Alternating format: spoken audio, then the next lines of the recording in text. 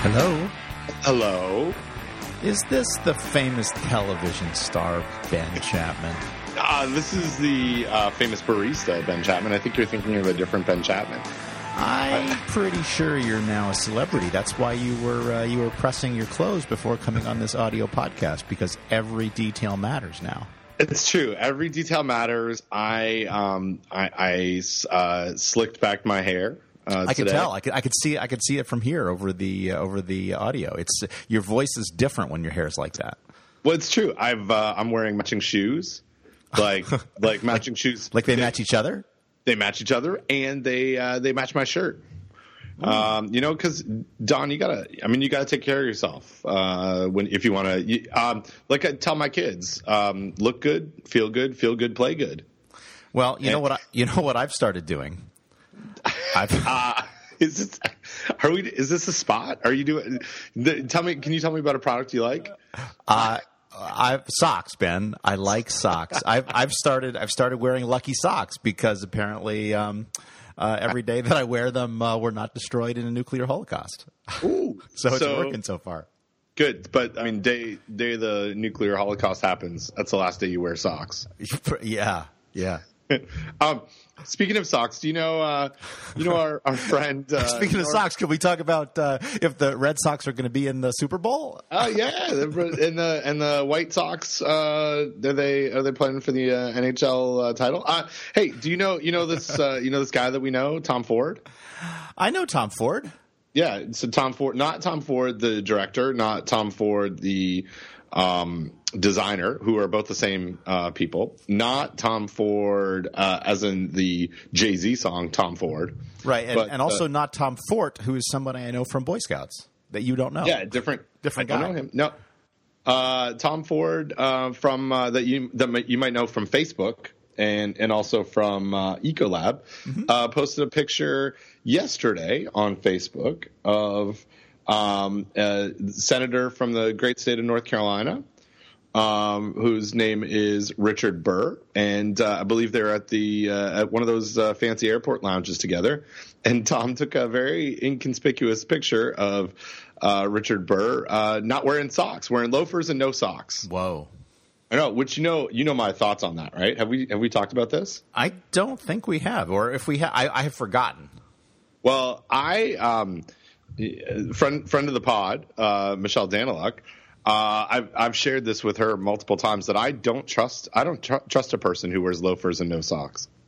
There's something about that look that I just don't trust, and I can't put my finger on it, and I won't put my fingers on it. But there's something it's something about that look that's very, very Southern and non-trustworthy. And here it is, the senator from the great state of North Carolina, no socks, no socks and loafers. But now, are you saying that you were not a fan of Miami Vice? Time and place, Don. Time and place. I am a fan of Miami Vice. I think loafers and no socks in the mid to late 80s was great. Okay. My thoughts have changed slightly since then on not just the socks issue, but multiple issues. I was also in the mid 80s. I was also a proponent of WWF, then called WWF, and now called WWE wrestling. Right. You know why they had to change their name, right? Because of the wildlife fund. Exactly. Because they're wild. So I also, back in the Miami Vice days, I also really liked wrestling, and I'm not so much into wrestling anymore.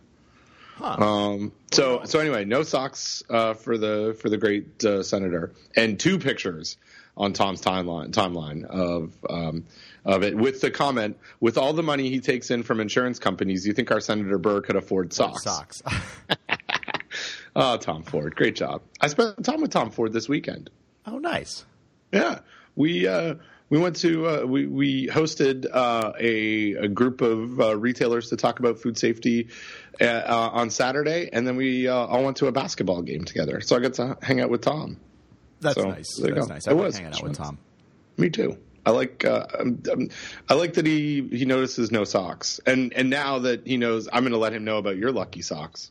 Thank your lucky socks. Yes, thank your lucky socks. Hey, speaking of famous people that we've seen in airports, I was once in the lounge in O'Hare, and Chris Christie was there. The Chris Christie. The Chris Christie. I think. Oh, also, speaking of famous people I've met places, and by met I meant seen. I was once on a train with Joe Biden. Well, were you going to Delaware? I was coming back from Washington, I think, and he was going home to Delaware for. But I didn't. At that time, he was not the vice president, but I had seen him before on like the Daily Show, I think, and I recognized him as somebody famous, but I wasn't quite sure who he was. Anyway, so that was I've been in an airport lounge with Chris Christie, and I've been on a train with Joe Biden. So, pretty much my life is complete. And you need to be on a boat with like Justin Timberlake to get the trifecta. I think that's it. Is that what it is? Okay. Yeah, and that's a horse racing term. We talked about that last time. Thoroughbreds, the ponies. So my little pony, I think, is what you're thinking of. My little brony, I think, is what you're trying to. Hey, so you know what? I got some stuff. Did you notice that not only you didn't know that I read a bunch of stuff, but did you notice that I populated the our file folder with things that I wanted to talk about? There is a lot of stuff in there, and some of it I did not put there. So boom. Boom. So okay, I want to tell you about a product I like, Don. Okay. But they don't sponsor the show. They should.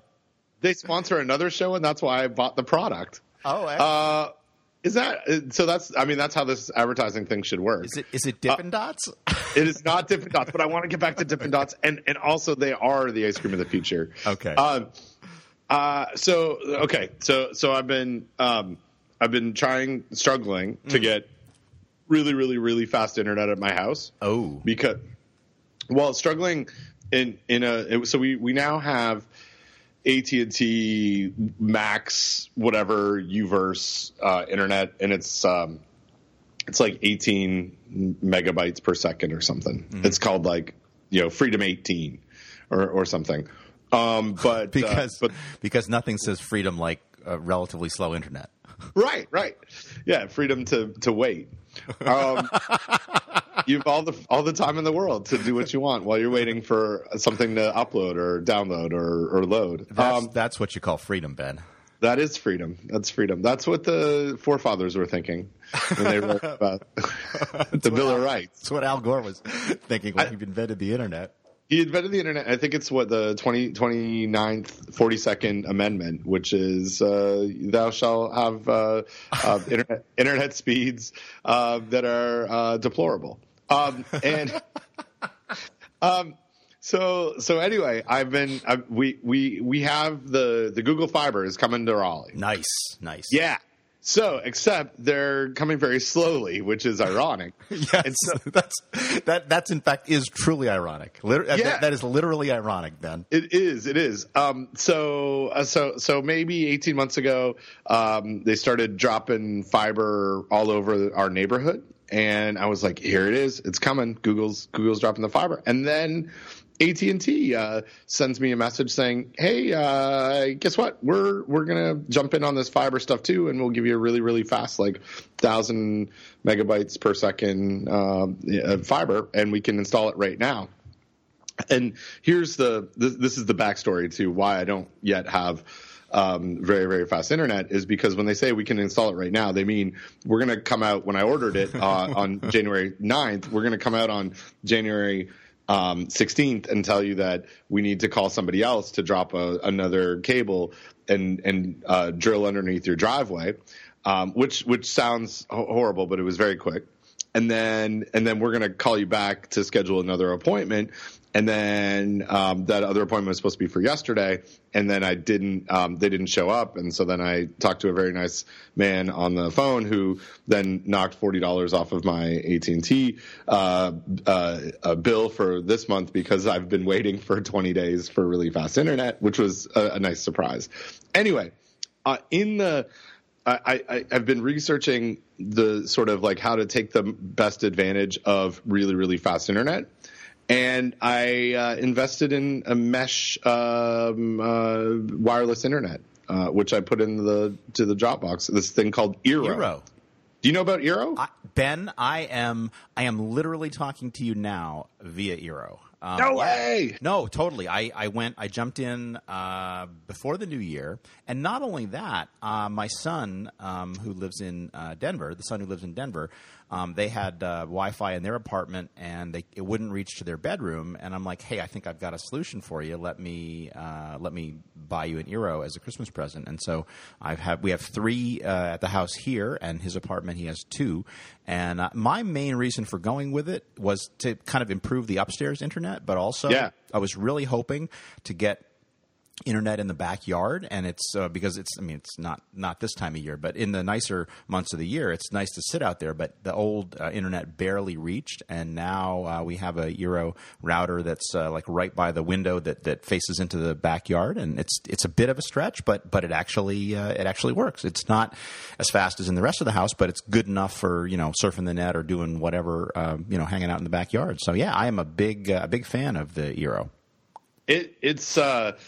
I ordered it last week because I was like, I had a Airport Extreme for a long time that I was like using for backup, and it also was located in this part of my house that I couldn't get really consistent Wi-Fi on my front porch, which is a place that I like to sit when it's so. And so I like improved my my speeds like without choking by switching everything over to 5 gigahertz.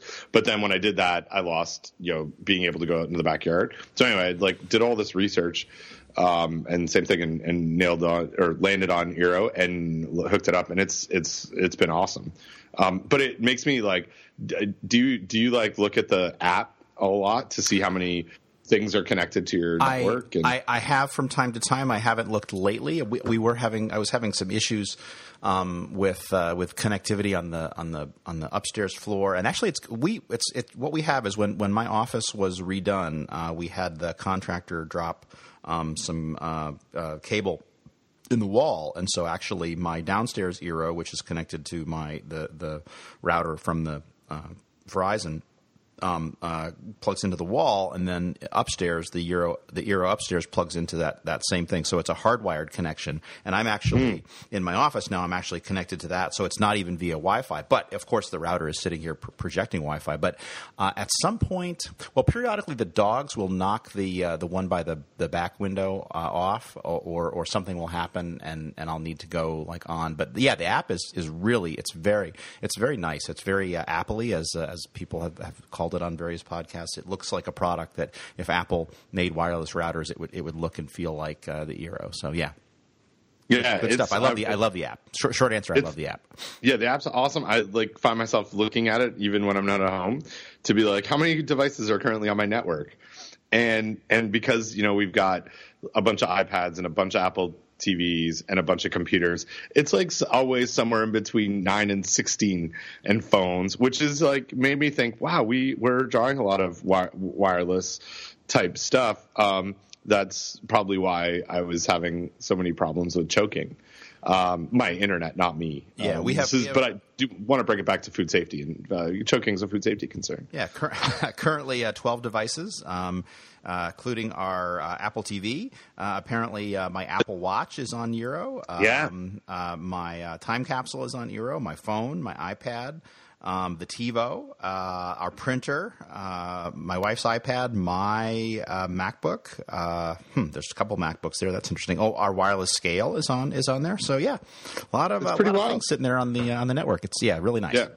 Anyway, and by the way, they don't sponsor the podcast, but if you go to their website and you buy it, and where it says, how did you hear about us? Put Food Safety Talk Podcast. Great idea. Maybe they'll want to sponsor the show. I didn't even think about that. I bought mine from the Amazon, and it came next day, and it was awesome. Nice. I think I bought mine directly from the company, but because I wanted to use a coupon code from a podcast to share the love. Good job. Anyway, it was So Eero. This has been my in my quest of making things faster, it's been awesome. And now I can't wait for when I have really, really fast internet, which was supposed to be on January 16th and then was supposed to be yesterday and then is now apparently going to be next Monday. And I've been assured by the nice customer service person that they will be there. They will show up. And I in my passive aggressive nature, I said, how can you be so sure? You said that they would be here today. Exactly. Well, that's a legitimate question, Ben. And he said, sir, I'd like to remind you that I just knocked $42 off of your bill. And I said, ease up, buddy. Ease up. Yeah, he's like, pump the brakes a little bit. Yeah, take 20 to 30% off of that there. Well, but here's the thing. Like, he shouldn't say stuff like that, right? I know. He shouldn't say stuff that he can't guarantee. And you are perfectly right to call him out. And yes, it was nice of him to knock the money off, but don't say like that somebody will be there unless you are literally going to drive a truck to my house, and anyway, I mean it's just anyway, whatever. People, huh? Am I right? Oh, people, yeah, exactly. Look at that's the world that we live in. Where here's first world problems. I'm complaining about my fast internet. It's not fast enough. Oh, speaking of first world problems, let me complain. Actually, it's not doing it now, so I'm hoping that it fixed the problem. But I got Retina external display to go in my home office. So I went to Apple and I got one of these new LG displays that Apple is selling, and I really love it. Except that today it's rainy, and I think that there is a I don't know. It doesn't seem like there's anything wrong with the monitor, but because it was working fine before, but today especially, it just kept like blinking out. And it would like it was losing power, and then of course it would cycle like the monitor. It would be like you unplug the monitor, and so the monitor would go off, and then the display would flash over to the laptop, and then it would flash back to the monitor. And it's very. I don't know if you ever tried to type on a monitor that periodically stops working to look at it. It's hard,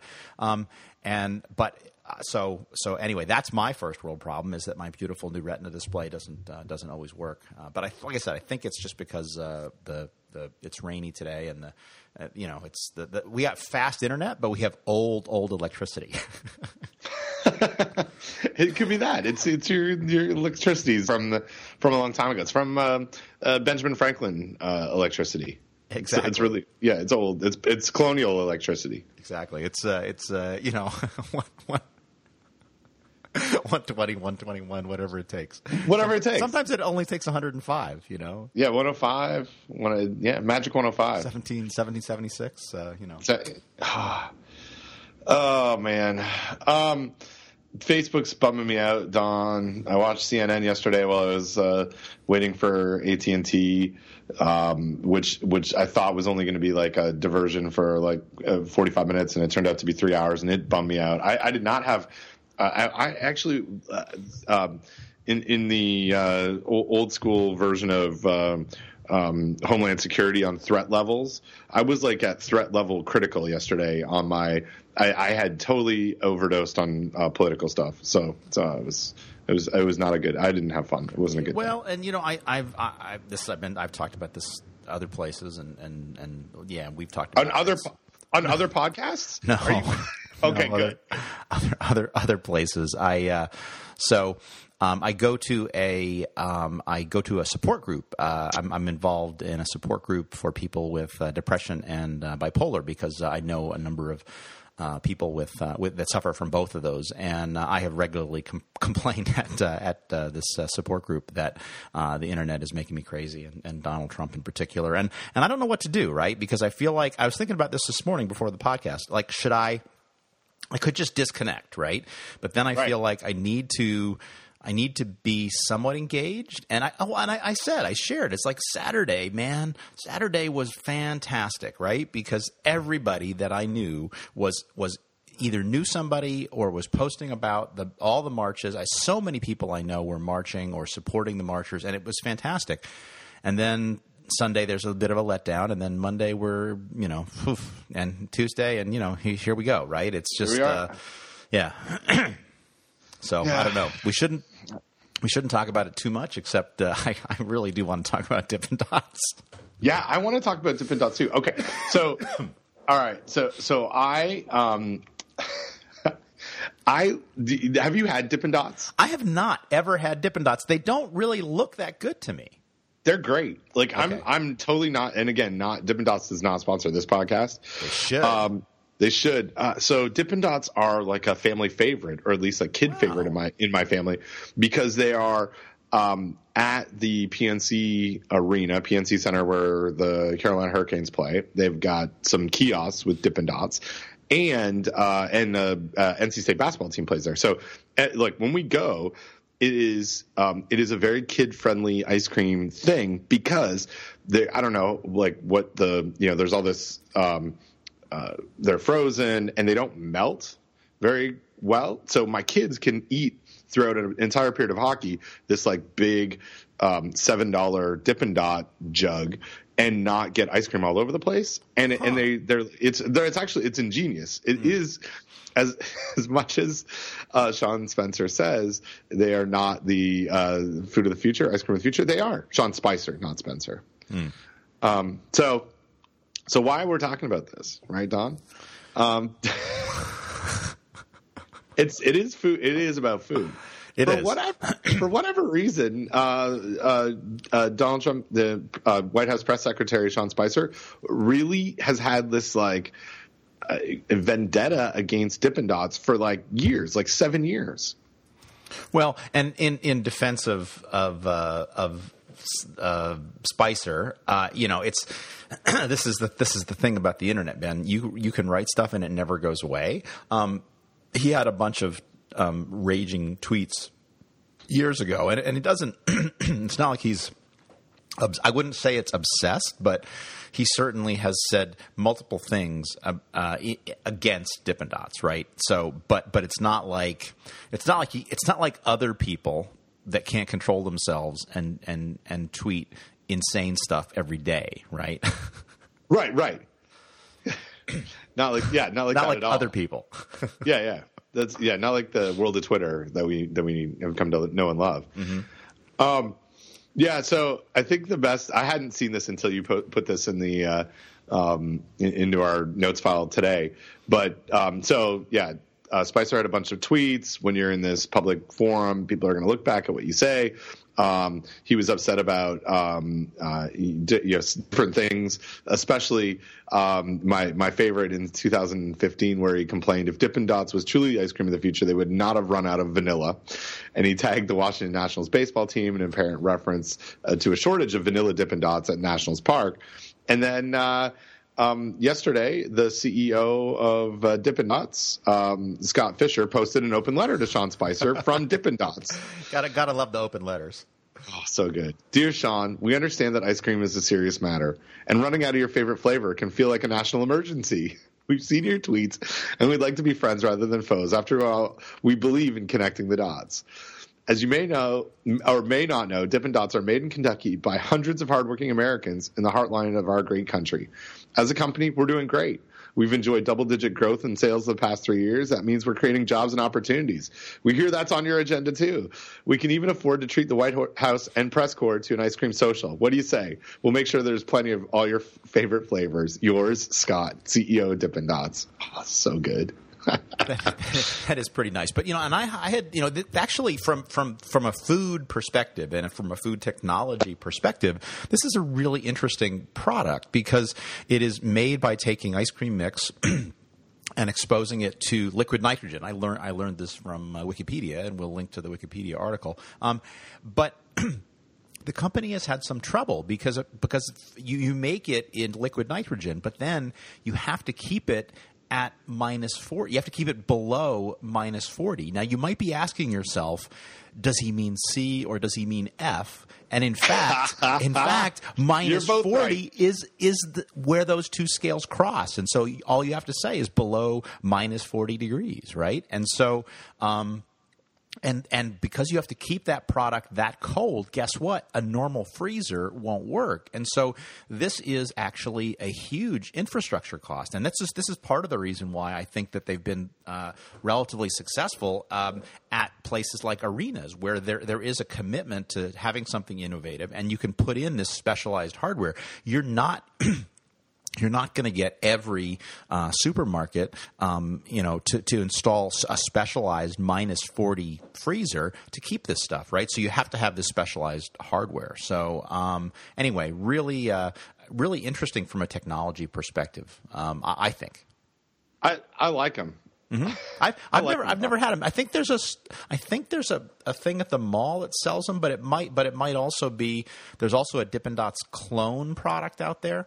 That is also available, and that may have been what I've seen at the mall as well. But I've never had them. Like I said, it just doesn't like when they first.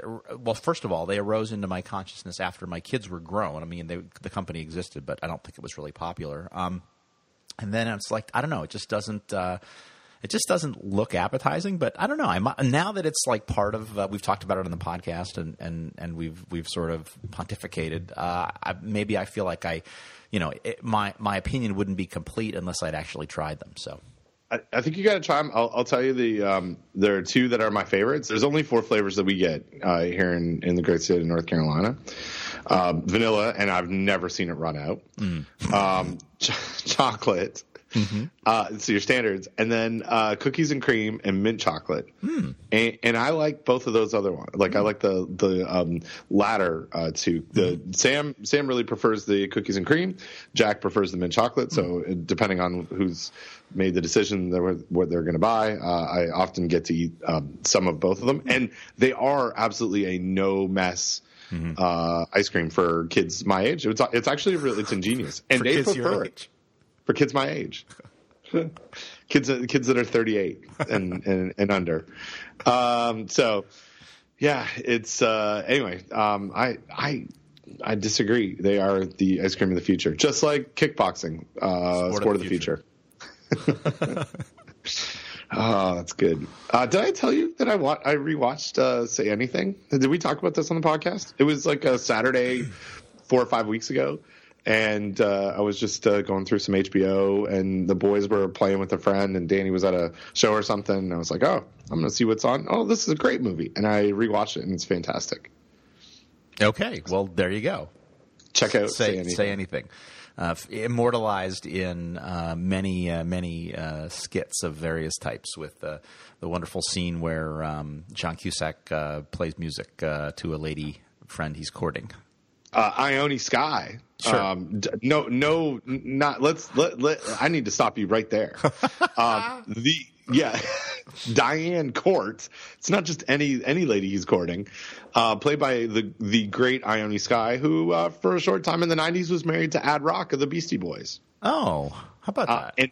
And immortalized in the song, I think it was Sure Shot, in the line of Ad Rock's Down with the Ione, and something about she's the cheese and I'm the macaroni. Okay. Which is great. It's the way that I like to describe Danny, as she's the cheese and I'm the macaroni. Yes. Oh dear. So yeah, don't mess with those 80s movies and 90s references, Don. Wow. Yeah. I'm just gonna back away, man. I'm just backing away. It's all cool. I appreciate you backing it up there. So I want to do a little bit of follow up before we completely leave the non-food safety realm. Although I guess we sort of dipped into it a little bit. No, there's a we dipped into it. Oh, boom, man, Don, this is a show of puns. Yeah, I didn't even mean to say that. I didn't even mean to like do that little flip there. You have mentioned in the past. You have mentioned a show called Pod Save America, I believe. Yes. I listened because they were privileged enough to do the very last interview with President Obama, and they did. So I did listen to that episode. It's highly recommended. It's good, well worth listening to. I think. I thought it was a great interview. It's sort of fascinating to pull back the curtain on Barack a little bit with people that he knows. Yes. Right. That was the most interesting thing. It's like, here's a couple of guys just like joking around with the president, and it's because he knows them, right? They've worked on his staff, and it was very. I liked it. It felt very authentic. It was pretty cool. A little bit of follow up. I mentioned last episode that I was going to be doing this Science Cafe talk at the Science Museum in Raleigh. I think. Did I mention that? I think you did. I think so. I think I did. So I did it, and then I did a secondary talk during the Science Olympiad, which is like a national competition that I think it's middle school and high school kids go and write tests and then have to build things, and they can compete on a whole bunch of different events. And anyway, it was cool. I got to give this talk in what they have is like a globe that has 3 levels of seating. So like you're on this stage, but it's like I kind of felt like I was in the Globe Theater, where people at the top were like looking down on top of me, but if you look up to talk to them, the lights are in your eyes, so you can't really see the hecklers up there. But I got some good questions, including one from my son who attended the talk and wanted to be part of the festivities. And so he asked me about the foods that I eat and don't eat for food safety reasons. Which was a great question. And I told him about raw milk and sprouts and raw oysters and it made me go into my cilantro talk on the food that I do eat a lot of. That is probably the riskiest thing that I eat. Mm-hmm. So there was that. But I also had in the first talk that I gave at the Science Cafe, it was streamed on ABC's news Facebook page or something. And after the talk, the host, his name's Chris, he came up to me and said, hey, we stream all these things and we never get any comments on Facebook, and your talk had a whole bunch of comments. And I was like, oh, that's cool. And he goes, yeah, but I think they know you, because it's like, way to go, Ben. And I was like, oh, and it's because my wife, the lovely Danielle, did share the link, and a whole bunch of people on Facebook, like my wife's uncle Steph, commented on it from Aurelia, Ontario. Mm-hmm. There you go. So, yeah, it was weird. So yeah, I was popular for about 20 minutes, but with my family. That's okay. Yeah, it's all right.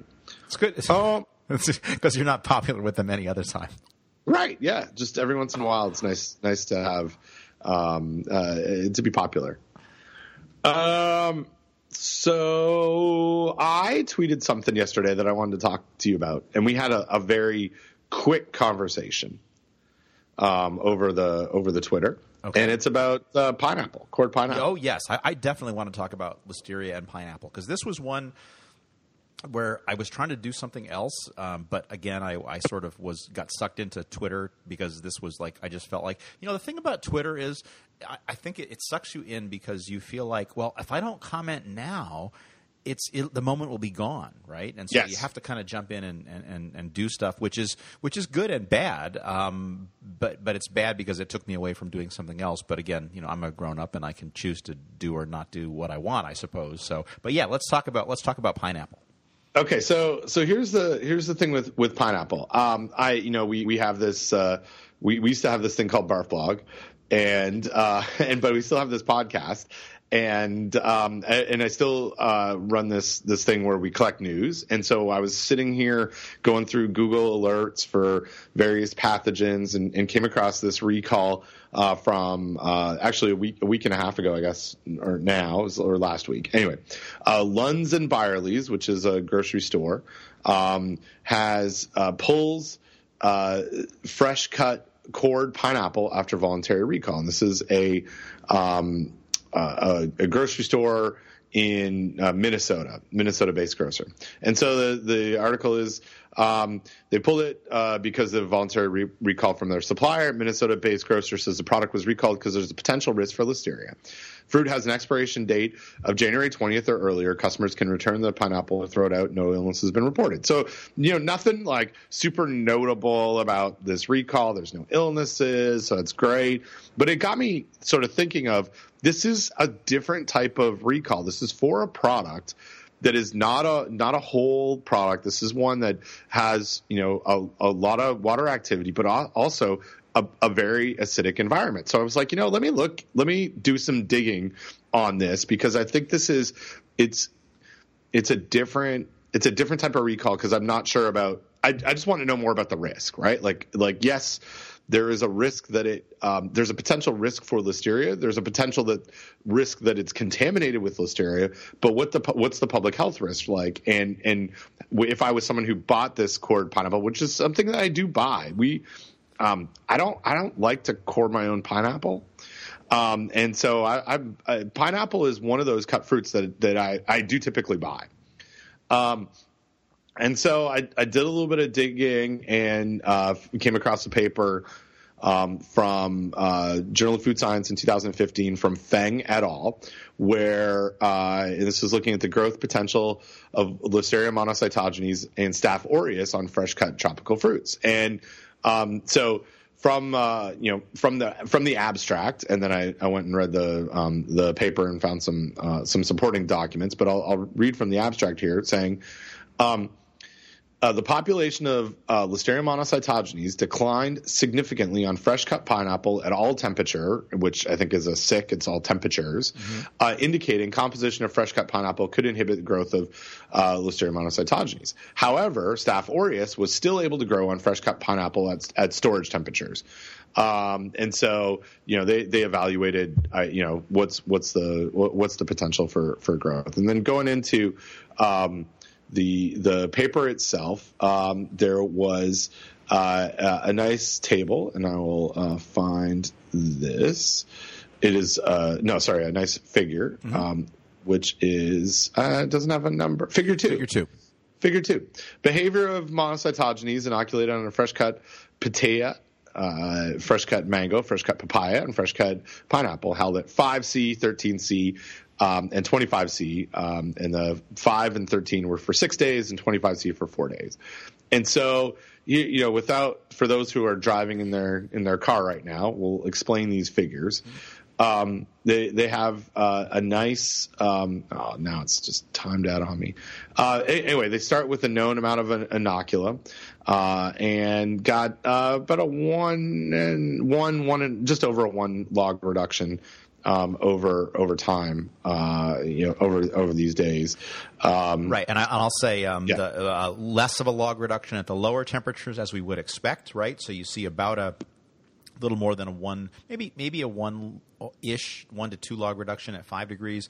But at 25, because it doesn't support the growth, you see a 1, 2, 3, 4 log, 3 or 4 log reduction over 4 days, which is maybe a little counterintuitive if you're not used to looking at data like this. But basically, my rule for explaining this to people is, as you raise the temperature, whatever is going to happen happens faster, right? So growth is going to happen faster if it supports the growth, but guess what? Death is going to happen faster if it does not support the growth. And so that's exactly what these data support.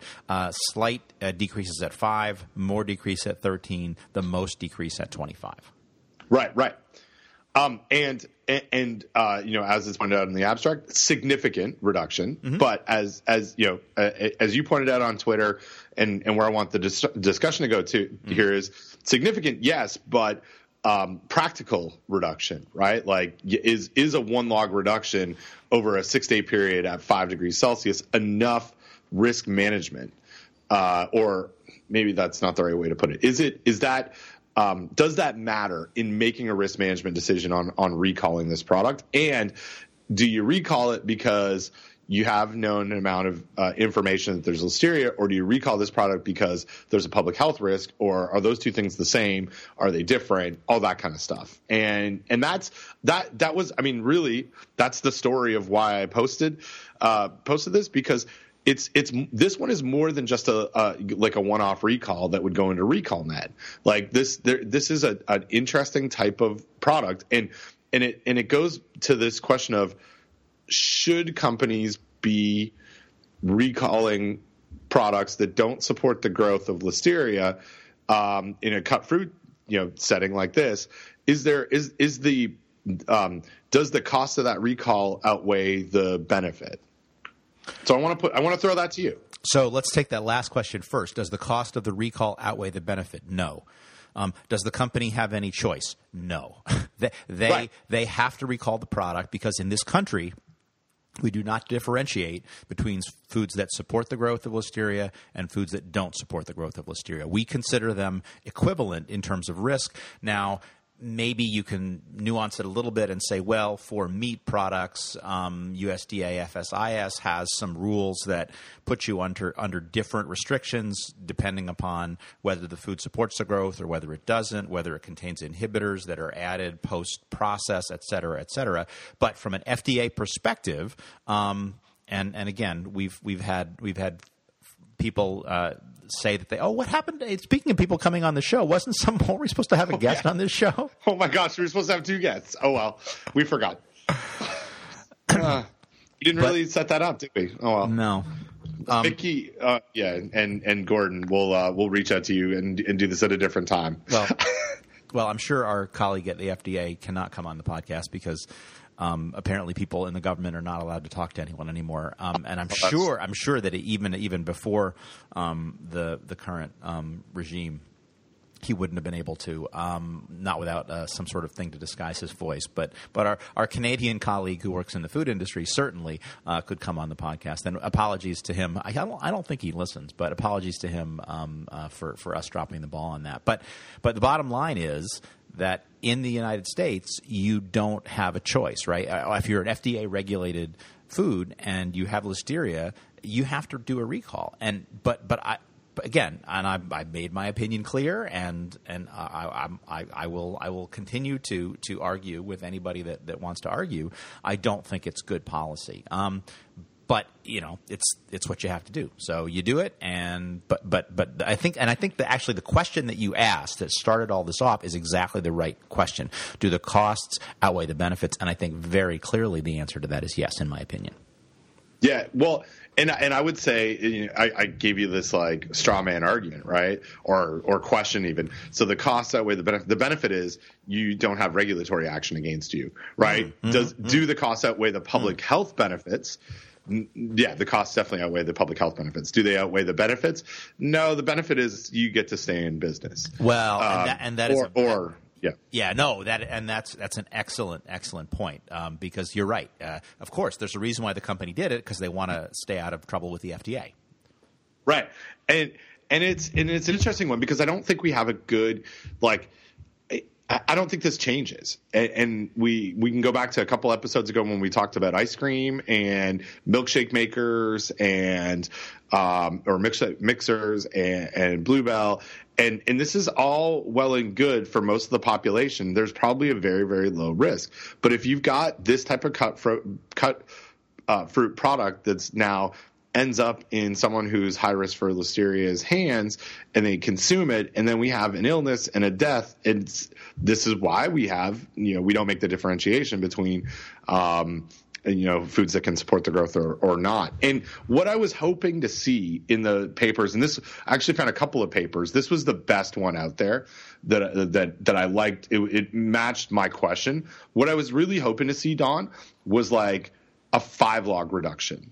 Or a 3 log reduction, or you start at 5 logs and it gets down to, in 5 days you're going to have this drop off that would give a better argument to a pineapple company or a grocery store saying, you know what, even if there's a bunch of Listeria, it's going to die out in a short amount of time. But that's not what the data shows. The data shows that, you're going to start out – you say that we start out at 5. It's really only going to get down to 4 if people are handling this in the way that we're asking them to handle from a storage standpoint. And And then even if they do, if we look at B of figure 2, where they temperature abuse this product over 6 days, you're still getting, a little more than a 1 log reduction. So the data even to me says it's obviously not a kill step, which is what you need to present to somebody to make the argument that that the risk is managed in a way similar to how we handle other foods. And so while the public health risk is probably really low, for those 1 or 2 individuals that eat this product over the, I think it was like a 5-day period that they recalled it with, that might be susceptible to Listeria, it is a real risk. Like it is, it's hard to argue on the other side of not pulling it off because of that from an FDA standpoint, right? And that's probably what our FDA colleagues would suggest. Well, we could do, if we knew the numbers, we could do some calculations. And again, the fact that temperature abuse reduces risk, I think you could make a pretty compelling case that there was the likelihood of anyone getting sick from this was indistinguishable from zero. I could make that, or I would try to make that argument as from a risk assessment perspective. But again, that's not the policy, right? The policy and the regulations are that you have to do a recall. But again, I think there was no, essentially the public health risk was indistinguishable from zero, and that's me speculating based on the concentration, which is probably not known, right? Like I'm sure somebody did an enrichment assay and found Listeria, and that's why we're doing the recall. But I'm sure that we don't have numbers. But even if we did have numbers, I bet that those numbers would be low, and we could do again dose response calculations, and it's right. It's essentially zero. Yeah. Well, there you go. But this is not your normal everyday recall because of that. Like, there's so much that we could talk about on this. Agreed. Hey, so this is breaking news. I just sent you something. I don't know if you saw this morning. It was posted on BuzzFeed. Someone just texted this to me. Oh yeah, I have. This has actually been I've seen this actually a couple times now over the last little while here. Yep. Did you know that USDA scientists have been put under a lockdown under Trump? Quote, starting immediately and until further notice, the department's main research division will not release any public-facing documents, according to an internal memo. I have some real questions about what does that actually mean. And actually, I won't tell the listeners who it was, but I actually talked to a USDA ARS scientist on the phone yesterday, and we talked about doing research together. So, you're not publicly facing, Don. You're in the swamp. But what is that? So I don't know. This includes, but is not limited to news releases, photos, fact sheets, news feeds, and social media content. So does that mean that they're going to take down their websites? I mean, right? I mean, so they're going to stop issuing news releases? I mean, that I can understand, but does that mean they're going to take all their photos off their websites? They're going to pull down all the existing fact sheets? It makes no sense. Yeah, I don't get it. There's like some, I don't know. I'm going to equate this to the restaurant inspection world a little bit, and so we've talked lots of times about posting restaurant inspection grades and how posting those grades or results or whatever we want to call it, whether it's a grade or what the criteria is, it doesn't matter.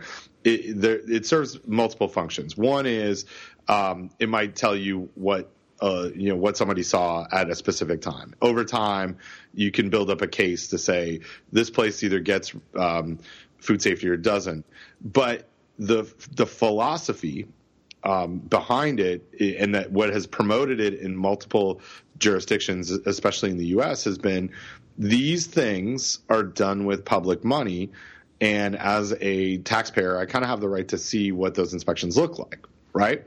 So by sort of squashing the research, and you and I have both collaborated with ARS USDA, Agricultural Research Service folks, by sort of pulling that back underneath like wraps to say, you know, we're not going to show anything. Although it's public stuff, we're not going to put anything out on results or whatever. I wonder what this is, like whether this is, hey, we have to assess all the stuff that's going on before we want to put anything out there, or if this is a climate change issue, or if it's something else. But the philosophy that I have is that if it's done with public dollars, just like us, right? Like whatever we do with our state and federally funded salaries is, it's public knowledge, and it should be out there. So I don't know. Well, maybe I'm not seeing it the same way. Well, and the other thing that I keep, I think my opinions on the current administration are clear, but I think that we as scientists need to try to do our very best to be objective about this. And so my question would be, what did Obama do when he first took office? What did Clinton do when he first took office regarding communications from agencies? And we've seen a lot of buzz around hiring freezes. And I saw somebody point out on the internet, well, you know what? There was a hiring freeze under Clinton and there was a hiring freeze under Obama, right? And so I think we have to be very, very careful to say, like, what is a normal thing for a president to do, whether it's Democrat or Republican, right, versus what is currently going on, and is there an exception to that? Like, and again, just as an example, and I couldn't find the photo, but it's rather so. There's a photo that's been making its way around of the new president and his wife walking next to Obama and his wife walking down the steps, and you can see that the new president and his wife look absolutely shell shocked, and the retiring or leaving president and his wife look elated. But there's also a similar photo that somebody put side by side of the Bushes with the Obamas, and guess what? The guy that's just had the weight of the world placed on his shoulders looks shell shocked, right? So and Bush and his wife look carefree. So I think, and that pointed out to me in a very emotional, image way. We have to differentiate between what is normal and what is not normal, and I think that a fair comparison would be, again, what similar or dissimilar activities did incoming Democrat administrations do? And again, with the hiring freeze, I think that seems to be standard, right? Like until the new president can get a handle on what the budget is, it's just common sense to put a hiring freeze in place. And again, it's happened with Democrats and Republicans. Now, with respect to this particular issue, it's hard to say because I haven't seen a comparison, right? But certainly, I don't know. That's kind of my 2 cents, and I absolutely don't want anyone to think that I'm defending the current administration. What I'm trying to do is I'm trying to say let's try to not let our emotions completely get away with us. Let's try to look at things as scientists, right? Our job is to look at things rationally and look for data, and let's examine the data, and let's keep our discussion as much as possible focused on data and facts and what's known and what's provable. Yeah, that's a good point. Yeah. That said, I'm still going to rage on social media from time to time because I feel like I need to. I just have this issue of if it's publicly funded, then there's a duty to communicate what's being done to somebody, to the public, right? Like that's the tenet. And again, I'll come back to my original question. What does this mean? What? Yeah, right. Are there no photos? Well, okay. So what about existing photos? What? Yeah. Well, I guess it says starting immediately until further notice. No new photos. No, nothing new. But old stuff is okay. Apparently, I don't know. It just doesn't. It has me scratching my head for sure. Yeah. Well, and like, I don't know. So I have, I do. I don't know what to say. Anyway, you know what I will say, Ben? What will you say? I'll say hand size matters. Hand size matters, Don. And let me tell you why, Ben. Because there was I don't know if I'm still a member or not, but I definitely follow the things that are put out by the American Council on Science and Health. And although I have to say they are attempting to make their posts a little more hip to the young generation, and I can't say I really like what they're doing. I think they're being a little bit cavalier, but we will link to a story published on the American Council on Science and Health webpage saying you aren't using enough hand sanitizer. And the article says everybody carries a little around these days. Those little hand sanitizers can certainly come in handy. But new research, and then the rub a dime size drop in your hands. Most people hardly do that. Blah blah blah. New research shows that the amount of hand sanitizer that people put on their hands is hardly sufficient. Even a dime size drop is inadequate. To properly coat your hands, you need to apply about 3 mLs of sanitizer, more than half a teaspoon. And this post was prompted by a peer-reviewed research, so props for that. It was a brief report that was published in the American Journal of Infection Control, and so what they did was that what these researchers did, and it's a nice little experiment. So I'll read from the abstract. It says, visitors of an infection prevention and control conference performed hand hygiene with 1, 2, or 3 milliliters of ultraviolet light traced alcohol-based hand rub. And then they measured coverage of the palms, the dorsums, and fingertips using digital imaging. And it says that palms of all hand sizes were sufficiently covered when 2 mLs was applied. Dorsums, I guess that's maybe the backside, of medium and large hands were never sufficiently covered. Palmar fingertips were sufficiently covered when 2 or 3 mLs was applied, and dorsal fingertips were never sufficiently covered. And so it's a little bit I think it's a little bit inflammatory, right? And again, my point is, and I posted a comment on the American Council on Science and Health website to say, well, really, all you really have to do with hand sanitizer is to get it to the places on your hands where there are microorganisms that you want to control, which is. And also, I didn't put this in my comment, but where they're going to transfer from. So really, it's about the fingertips, right? I mean, yeah, okay. So I applied hand sanitizer; it didn't get bacteria on the backs of my hands. But guess what? I'm probably not going to cross contaminate something from the backs of my hands. It's going to the action. The fingertips is where the action is. So I don't know. Do you have a perspective on this? Yeah, I do. I agree. The two things that jumped out on me on this, and you already mentioned one on fingertips, that it wasn't scored, right? Like it's palms and dorsums, and so it doesn't tell us really the big question, which is about risk. The second is, and they allude. So how this research was done was during the International Conference on Prevention and Infection Control, 2015 in Geneva, Switzerland. Conference visitors were invited on a voluntary basis to perform hand hygiene and check the coverage of their hands.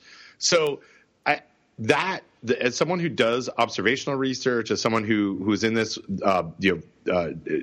actively in this world of what do people do in the real world, I've got problems with the approach. One is, are the people who go to this conference really average people? No, probably not. No, right? They're not. Yeah. They're not normal, Ben. They're not normal. And they address that a little bit. But I don't think they really get to the thing that I have a problem with. So they say in their limitations, the hand hygiene technique of participants was not assessed. Although we can expect that most visitors to the International Conference on Prevention and Infection Control are familiar with the WHO hand rubbing technique, we can't draw conclusions of the sequence of hand rubbing. So I think they looked at it as, well, most people here should know what to do. I think that you could look at it as people in this organization who will underuse the hand sanitizer because they are maybe using hand washing as a more protective step anyway. because of the information that's out there, right? So you may get a different response for, I don't know, middle school teachers if you were to assess theirs, because anecdotally they are using a lot of hand sanitizer to replace hand washing, where my guess is this group, because they are in the world of infection control, probably use sanitizer to supplement hand washing, which is different, right? Like they're using different amounts because of that. My assumption. Second thing is, if you tell people, and this is the way I read it, it doesn't talk anything about deception, which is something that we commonly use in observation work. But if you tell a bunch of people that we're going to check the coverage of their hands, and that's what it says, it's a voluntary basis to perform hand hygiene and check alcohol-based hand rinse or hand rub coverage of their hands, that might impact how much alcohol-based hand rub they put on their hands, right? Right. So what you're saying is that the best experimental protocol would indicate that you tell a white lie, you deceive them, right? Because you don't want them to know why you're asking them to do this. Right. And I would do something like, hey, we're testing out this new alcohol-based hand rub. Do you like the smell of it? Yeah, exactly. Yep. Right. And then afterwards say, oh, hey, you know what? We were really interested in the coverage. Thanks a lot for telling us about the smell. Could you still be part of our study? So I don't know. There's some nice data there. I just don't know if the approach is, and they're careful. I mean, in the paper, they don't say, this is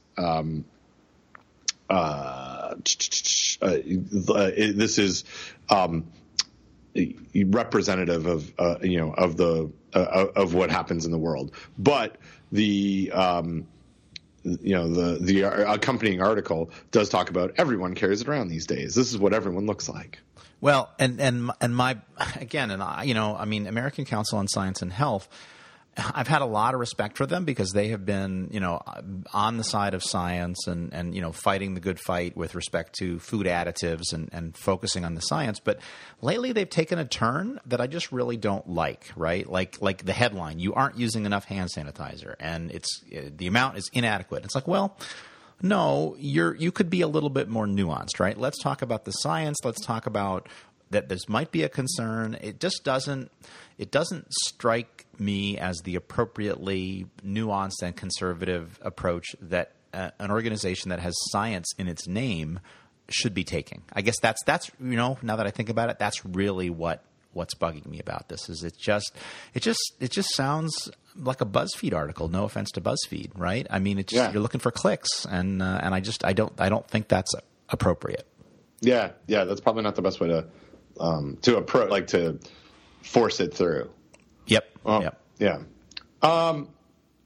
So what else do we have in here that I want? Oh, hey, did you know you live close to that big city, right?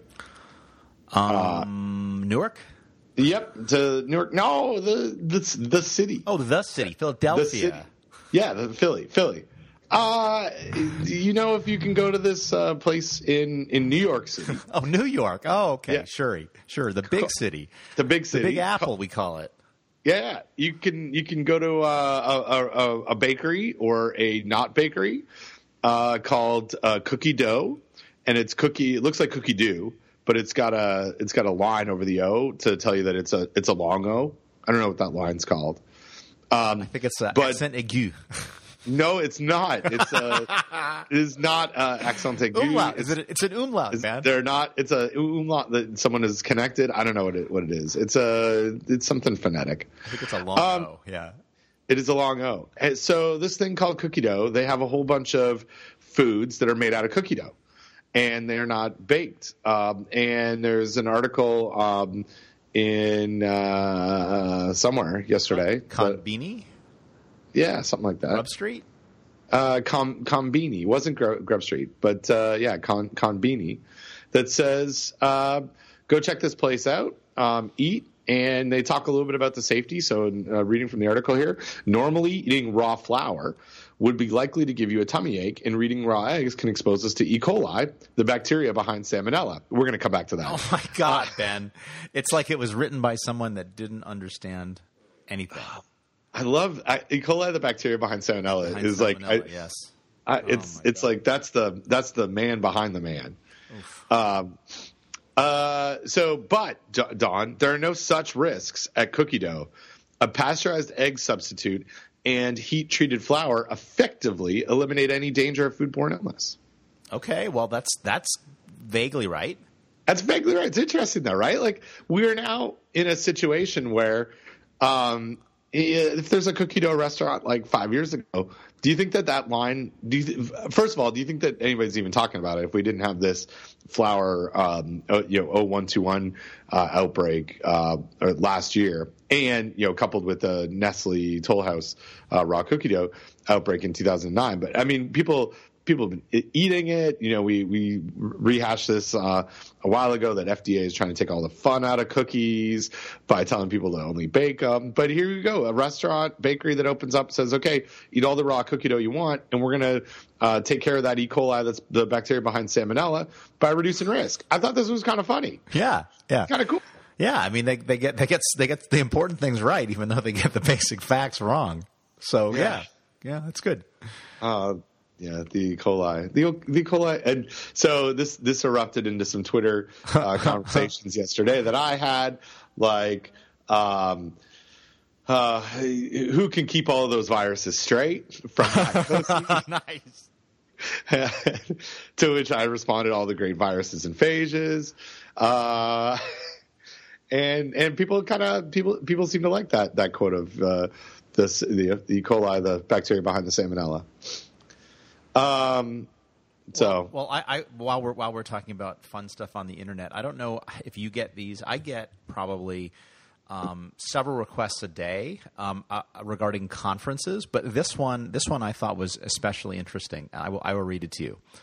Donald, are you sure you understand post-90s? Have you heard the popular ideas burst out in Fresh Air Beverage Innovation Contest?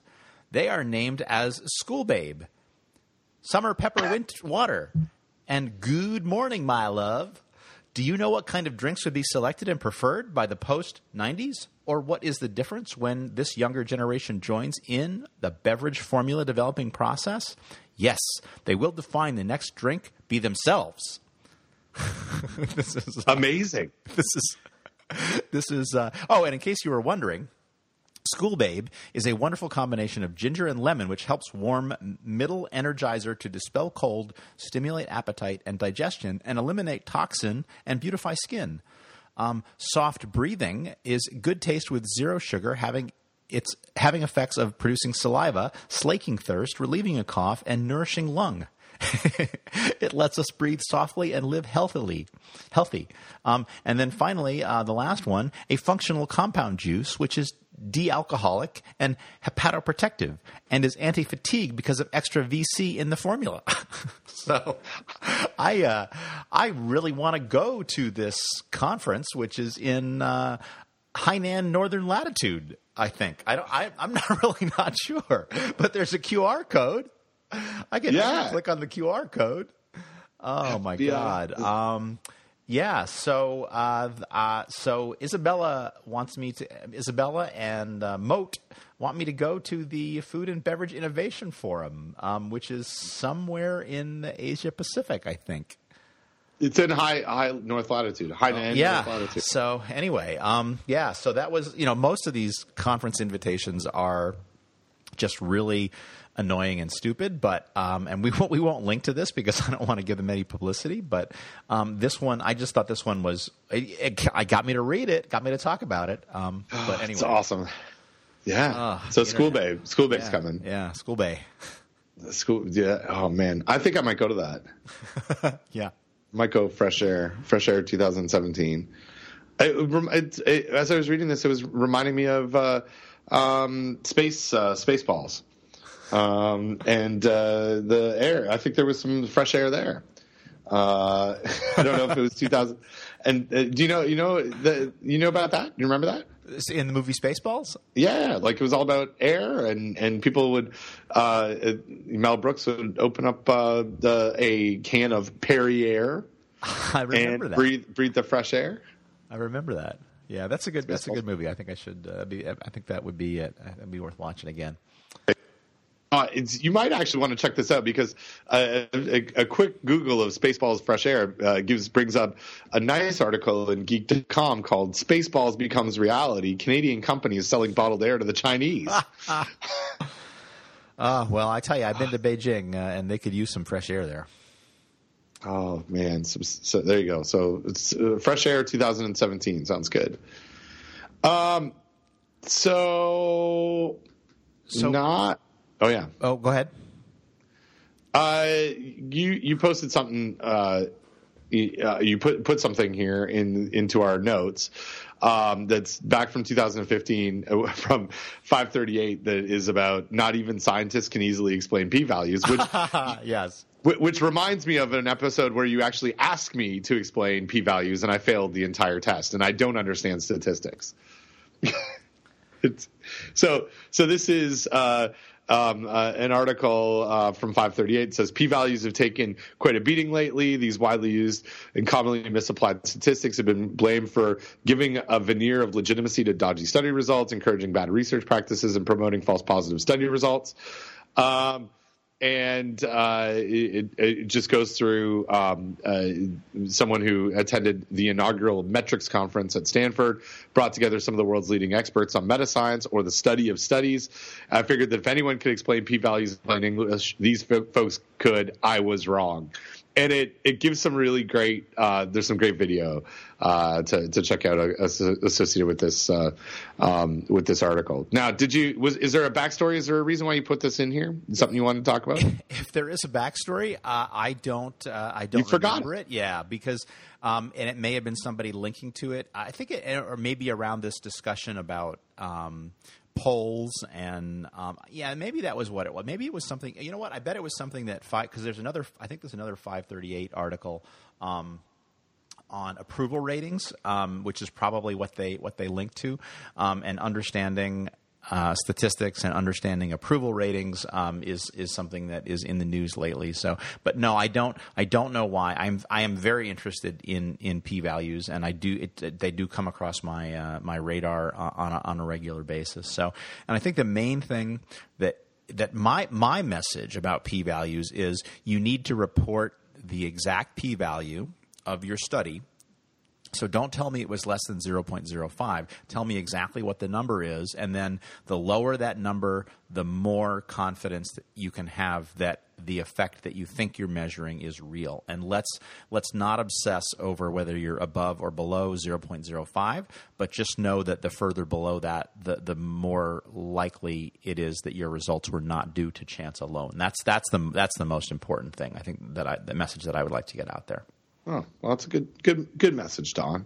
The other message that I want to get out there to all of our listeners, if you have a pet rat, you might get a virus. And this is something that is not from 2 years ago. This is something that is just only from a couple of days ago.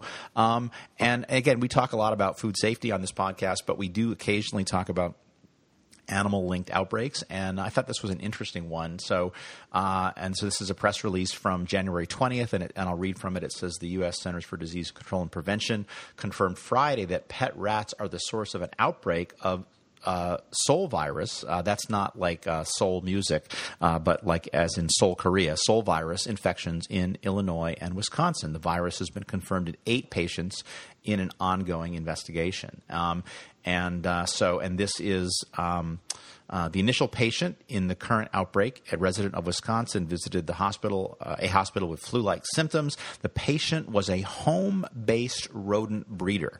I had no idea that was actually a thing, that could actually be a job or a thing that you do. But anyway, so Seoul virus is a rodent-borne hantavirus. So if you got pet rats out there, be careful. Yeah, don't mess with your pet rats. Hey,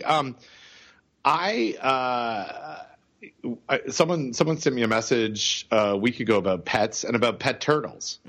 So many places you can't buy a pet turtle for salmonella reasons, right? For salmonella. So in North Carolina, there is currently some legislation sitting at our state legislature that says, hey, you should be able to buy a pet turtle as long as you know that there are risks associated with that pet turtle. And yeah, kind of like an interesting situation. I believe it's sponsored by the pet turtle industry, not surprisingly, or a home-based pet turtle breeder. But yeah, so I don't know where it's gonna end up, but it's So anyway, people like pets. And people like turtles, and some people want to have more pet turtles, and to which I think that might lead to more salmonella. But so you don't think, again, this harkens back to so many conversations. You don't think that if people know the risks, like with raw milk, that they should be allowed to do the activity, to have the thing? Well, yeah, I do. I mean, I definitely want people to have that choice. What I don't know. This one's a little tougher because I don't know enough about the risks of salmonella and turtles, and what the if we just had a whole bunch of turtles, what that public health impact would be.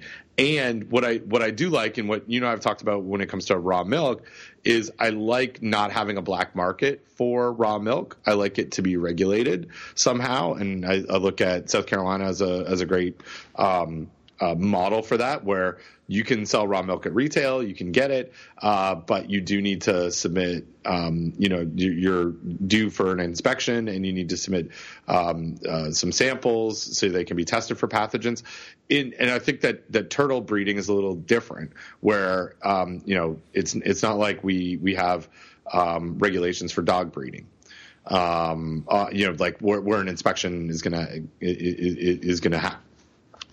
happen, and they're going to look at disease control. So I like choice, but I'm a big fan of choice, and I'm a big fan of disclosure, but I want to make sure that there is some, for the responsibility of being able to do that is that it's not a fully unregulated process. And that's if I can find this legislation, it is really just an unregulated thing where you have to provide that, this document to someone, and they have to sign that they understand that there might be a risk of salmonella for turtles. Right. Well, while you look for that, I want to sort of tie raw milk together with politics, and also bring in a former guest on the podcast, and that is an article that David Gumpert posted on his website from early January. The title of the article is "FDA Bets It Will Escape Coming Political Hurricane, Targets Raw Camel Milk." And I'll read from the article. There's some good stuff, and David's a very energetic writer. Let's say. I'm sure he doesn't listen. Okay, so when government regimes change, the people with the best noses for where things are headed are usually the bureaucrats. They spend years, even decades, watching politicians of all stripes come and go, and they learn to read the tea leaves. Which actually reminds me of some other stuff I've been reading about whether the bureaucracy will save us from changes at the top. But that's a separate discussion.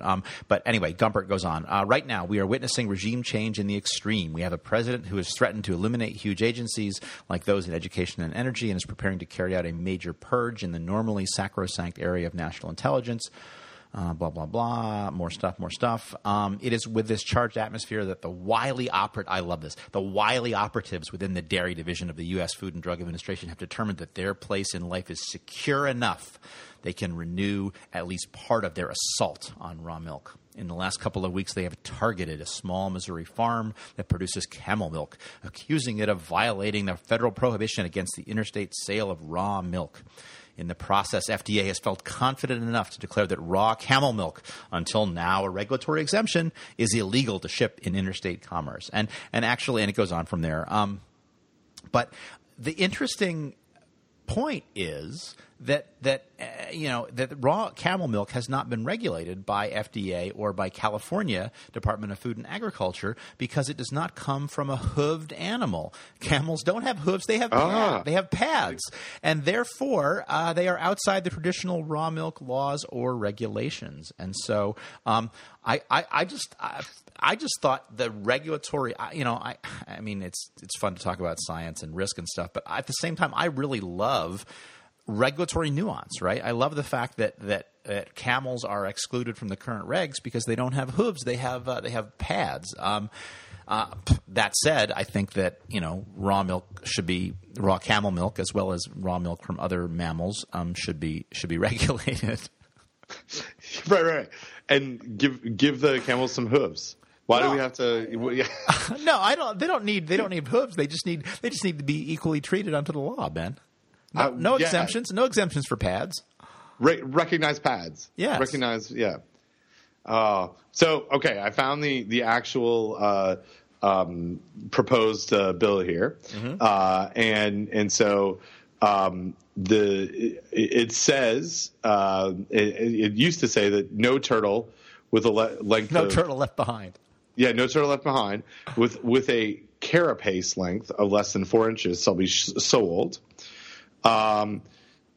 But it does not apply to turtles for institutions or educational, blah, blah, blah. If you do, for establishments selling turtles as allowed by this section, the following information shall be posted or provided conspicuously at every display for turtles for retail sale, printed legibly on the sales receipt, printed legibly on an information sheet. So one of these three things. And here's what the information needs to say. Caution. Children under 5 years old and people with weak immune systems, such as chemotherapy patients or those with HIV/AIDS, should avoid contact with reptiles. These people can get very sick from a germ called salmonella that reptiles carry. Reptiles include lizards, snakes, alligators, and turtles. Wash hands thoroughly after handling turtles or material that had contact with turtles. Do not allow water from any other substance that had contact with turtles to come in contact with food or areas where food's prepared. Do not bathe turtles or clean their tanks in your kitchen or bathroom. And do not have close contact with turtles, which would allow direct contamination of the mouth, such as kissing.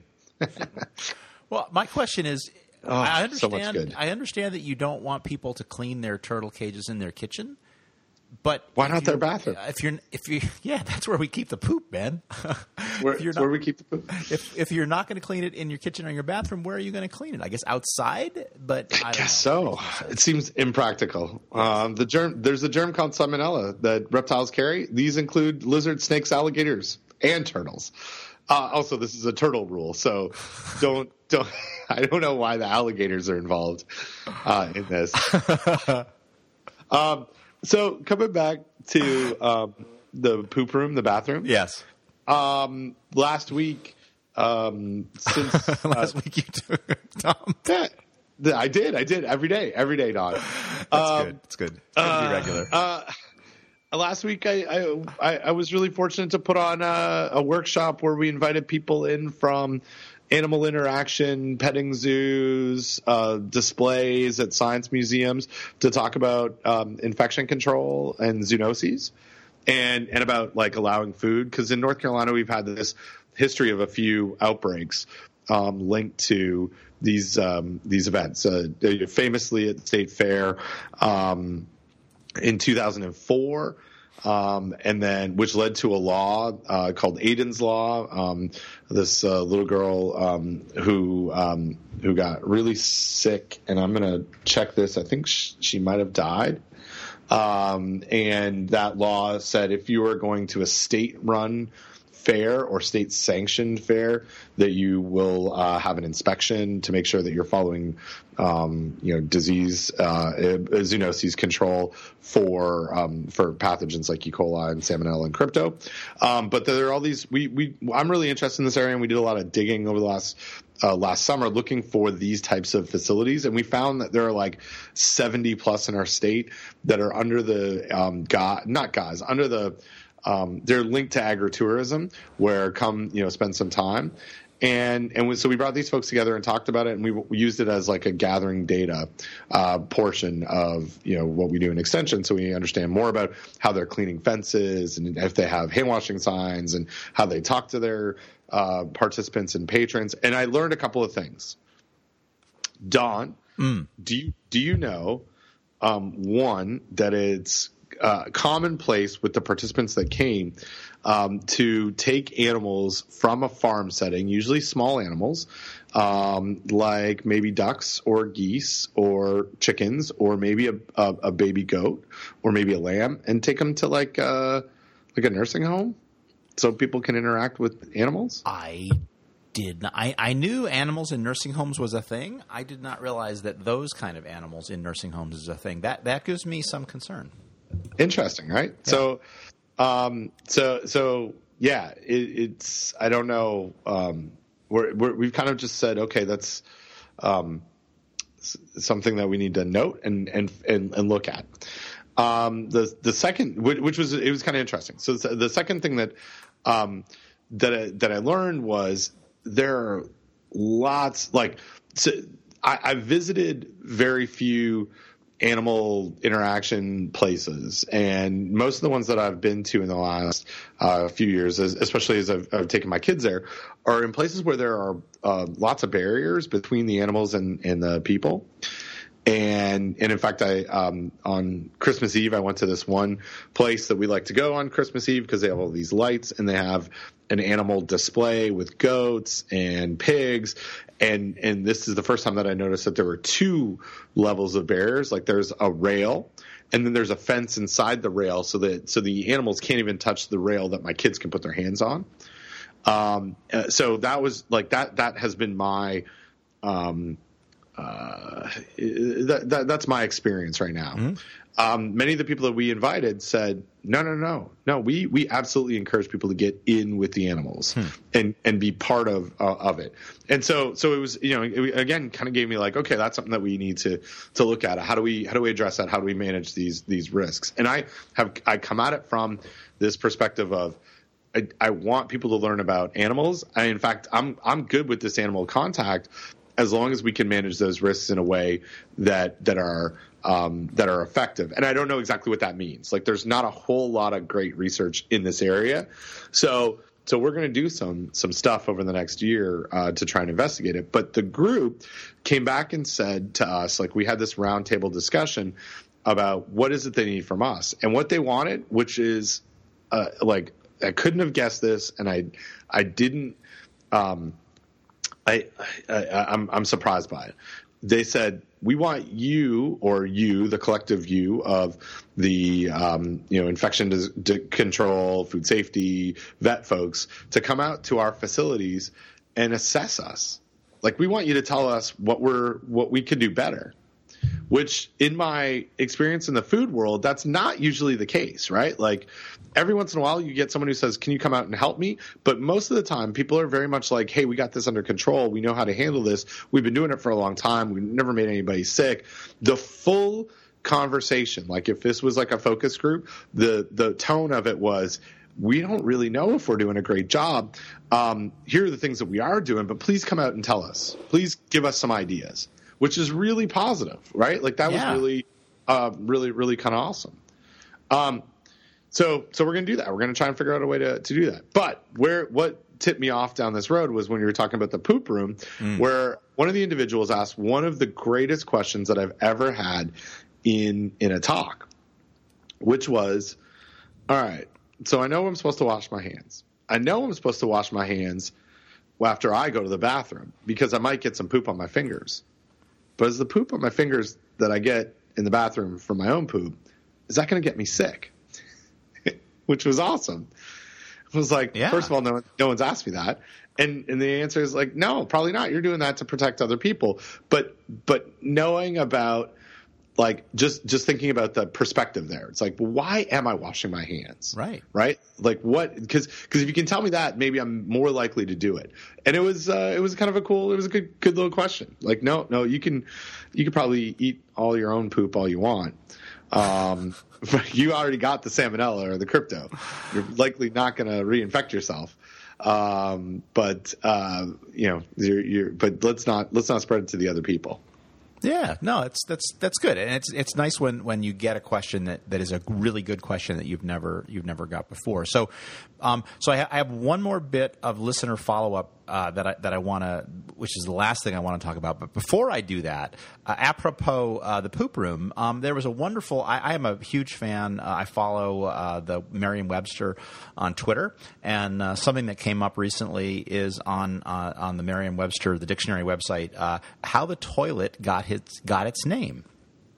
Oh, yes. It shares a root with the noun toil. And I'll read to you from the website and we'll link to it. You may be surprised to learn that toilet and the noun toil, meaning snare or trap, as in caught in the toils of love, have a common ancestor. The Middle French word toile, T-O-I-L-E, meaning cloth or hunting net. How toil developed from the French word needs no explanation. On the other hand, how toilet as a name for the modern bathroom fixture developed from a word for cloth is a head scratcher. So the Middle French word cloth had a diminutive form, toilette, a small piece of cloth. This word became toilet in English and referred to a cloth put over the shoulders while dressing the hair or shaving. And so shoulder cloth, toilet came to refer to the cloth covering a dressing table or vanity, and then to the articles onto the table, and then to the table itself. Next, a more abstract meaning developed as the word was applied to the whole process of washing, grooming, and dressing, especially at the beginning of a day. This word is often found in the construction of at one's toilet or to make one's toilet. Again, quoting a couple of quotes from the early 1900s. And then washing was extended to the non-human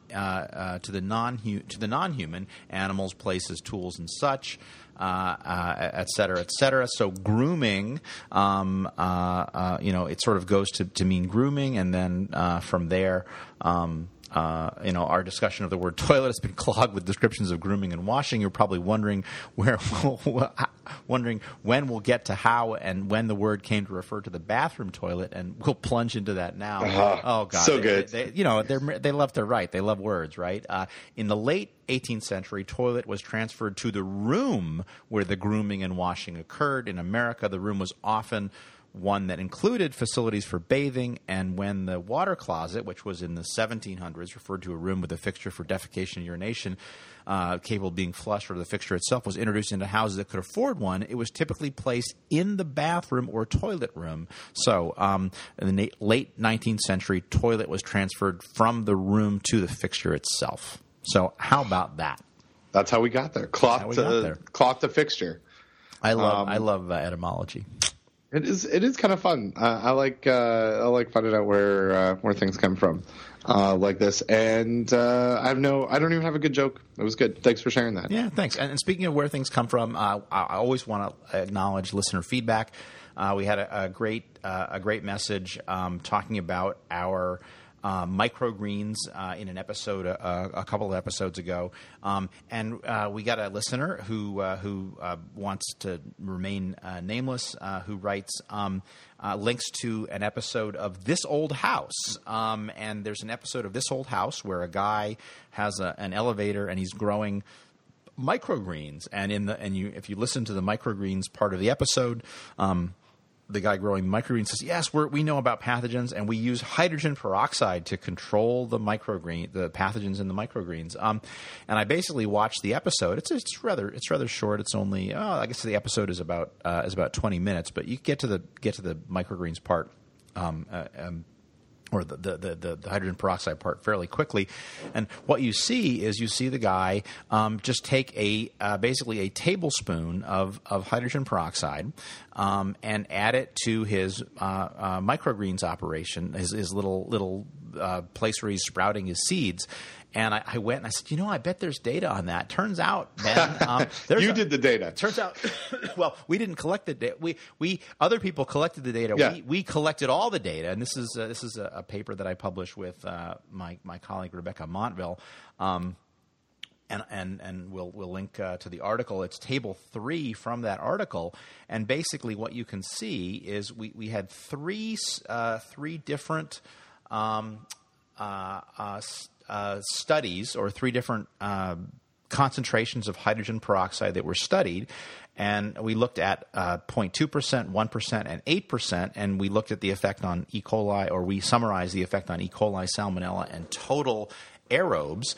And it turns out, and specifically looking at salmonella, at a hydrogen peroxide level of about 0.2%, which based on – so what I did was I went to and so the guy that's adding the hydrogen peroxide to his sprouting environment, he's using some hydrogen. I think he says it's organic or something. But anyway, he got some hydrogen peroxide. It looks just like the hydrogen peroxide in my bathroom cabinet. I looked at the concentration there. I did some very quick mental math about the dilution factor, and I concluded it was probably close to 0.2%. And that will give you less than a half a log reduction of salmonella. And according to the published research, about a 1 log reduction on E. coli. I'll take that with a grain of salt, whether it's significantly different or not. Bottom line is you're not getting that much effectiveness, and again, if you depending on your sprouting regime, you're going to more than make that up if you have if you don't drive the concentration below no viable cells in your volume. So with a little bit of listener feedback, a little bit of Googling, a little bit of back of the envelope math, I concluded that in this particular application, that hydrogen peroxide is adding very little value to the nice gentleman who's growing the microgreens in his room. That takes an elevator to get there. So lovely episode of This Old House. Even on This Old House, apparently, food safety. So there you go. Yeah, don't take your food safety. Don't learn your food safety steps from This Old House. Learn your house stuff from This Old House. There you go. Oh, good. Well, hey, Don, I think that's a show. I agree. I think that's. I think we're here. We better. I got to go eat some lunch. I got some cranberries here. I got some almonds. I've got a sandwich, and I have some seltzer. I basically have everything you need to run a podcast. And thanks to the good folks at the Almond Board of California, those almonds have at least a 4 log reduction. Oh, I know, and I will be eating them with these are roasted.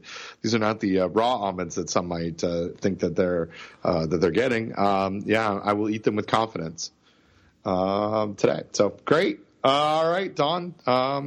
Thanks for listening to Food Safety Talk, everyone out there, and go rate us on iTunes and tell people when you buy Eero that you heard about it on iTunes or on Food Safety Talk, and maybe they'll call us up and sponsor the show or something. Absolutely, and please give us listener feedback. We love the feedback, and most of the time lately we've remembered to actually talk about it on the show. So yay us and yay you. We have. Yay, listeners, and yay us for being so awesome. Awesome, I think is what I just said. Awesome, yes, yeah, awesome. All right, Don. I will talk to you soon. And hey, you got surgery coming. So good luck with that. Thanks. And hopefully you're able to. It doesn't affect your talking ability too much. Yeah, hopefully I'll still be able to do a podcast not long after my surgery. Well, that would be awesome. All right. Well, we'll talk to you later. Bye-bye. Bye.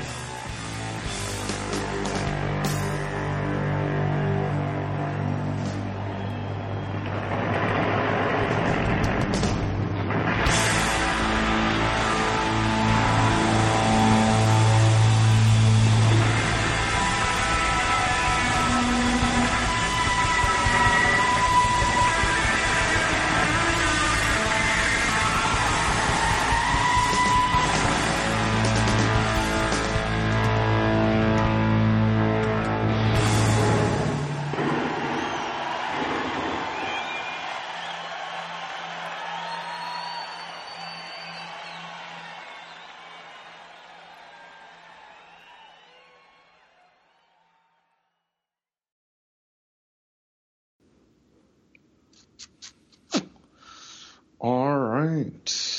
Podcast. What am I doing? Oh, yeah. So you are, what is it, next Monday? Yeah.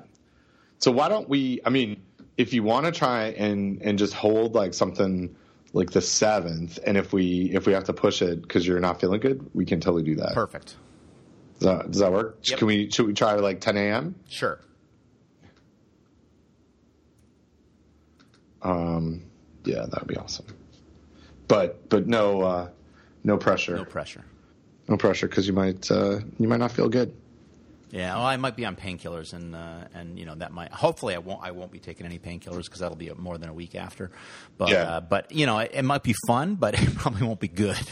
Right. Like the episode we did with bats where you drank. I think it was fun, but it might not have been good. I thought it was pretty good. It was pretty good. It was good for us. So cool. Okay. Got it. February 7th, 10 a.m. FST number 119, 118. Now what do we got here? This was 118. That's 119. I love, I wear number 19 in hockey. Do you? So, these weird things. Who knows if any of this means anything? But my birthday is on the 19th of April. My dad's birthday is the 19th of June. Jack's birthday is the 19th of September. Whoa! So right? 19's all the way down. 19's all the way down. It's our lucky number. So and I have adopted wearing the number 19 for my hockey team. Cool. Just because it was available. There you go. So cool. So you have this one, right? I do. I think I gave you all the only ad I had was the. I'll text you one more. The turtles. Yes, because there was like stuff that you talked about that there really wasn't things to link to, but yeah. So like on the Science Center thing, I'll just link to the Science Center webpage. Perfect. Stuff like that. I think there's a link. I can maybe see if I can find the link to the actual video. Yeah, if you can, that'd be great. I don't want to. I resist the temptation to do too much searching because then I end up searching and not listening to what you're saying.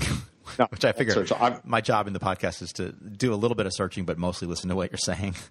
Right. And you should have a click your keyboard. Click. There it is. Oh, I just put a bunch of letters into a text box for you. Nice, thank you. And I've stopped. I'm not typing on this, so I got it all figured out now. Yeah, it's good. It was way better. So. We got it. Okay. So I sent you that one, and I'll see if I can find the other one. Cool. Cool. Well, have a good week. Thanks. Off to DC tomorrow morning to go meet with FSIS, who also does research, but I don't think they've been told not to do research or talk about it or whatever. Well, that's good. Well, yeah, hopefully, because that would change things with my plans. Well, cool. All right. I'll talk to you later, Don. All right. Bye-bye. Bye.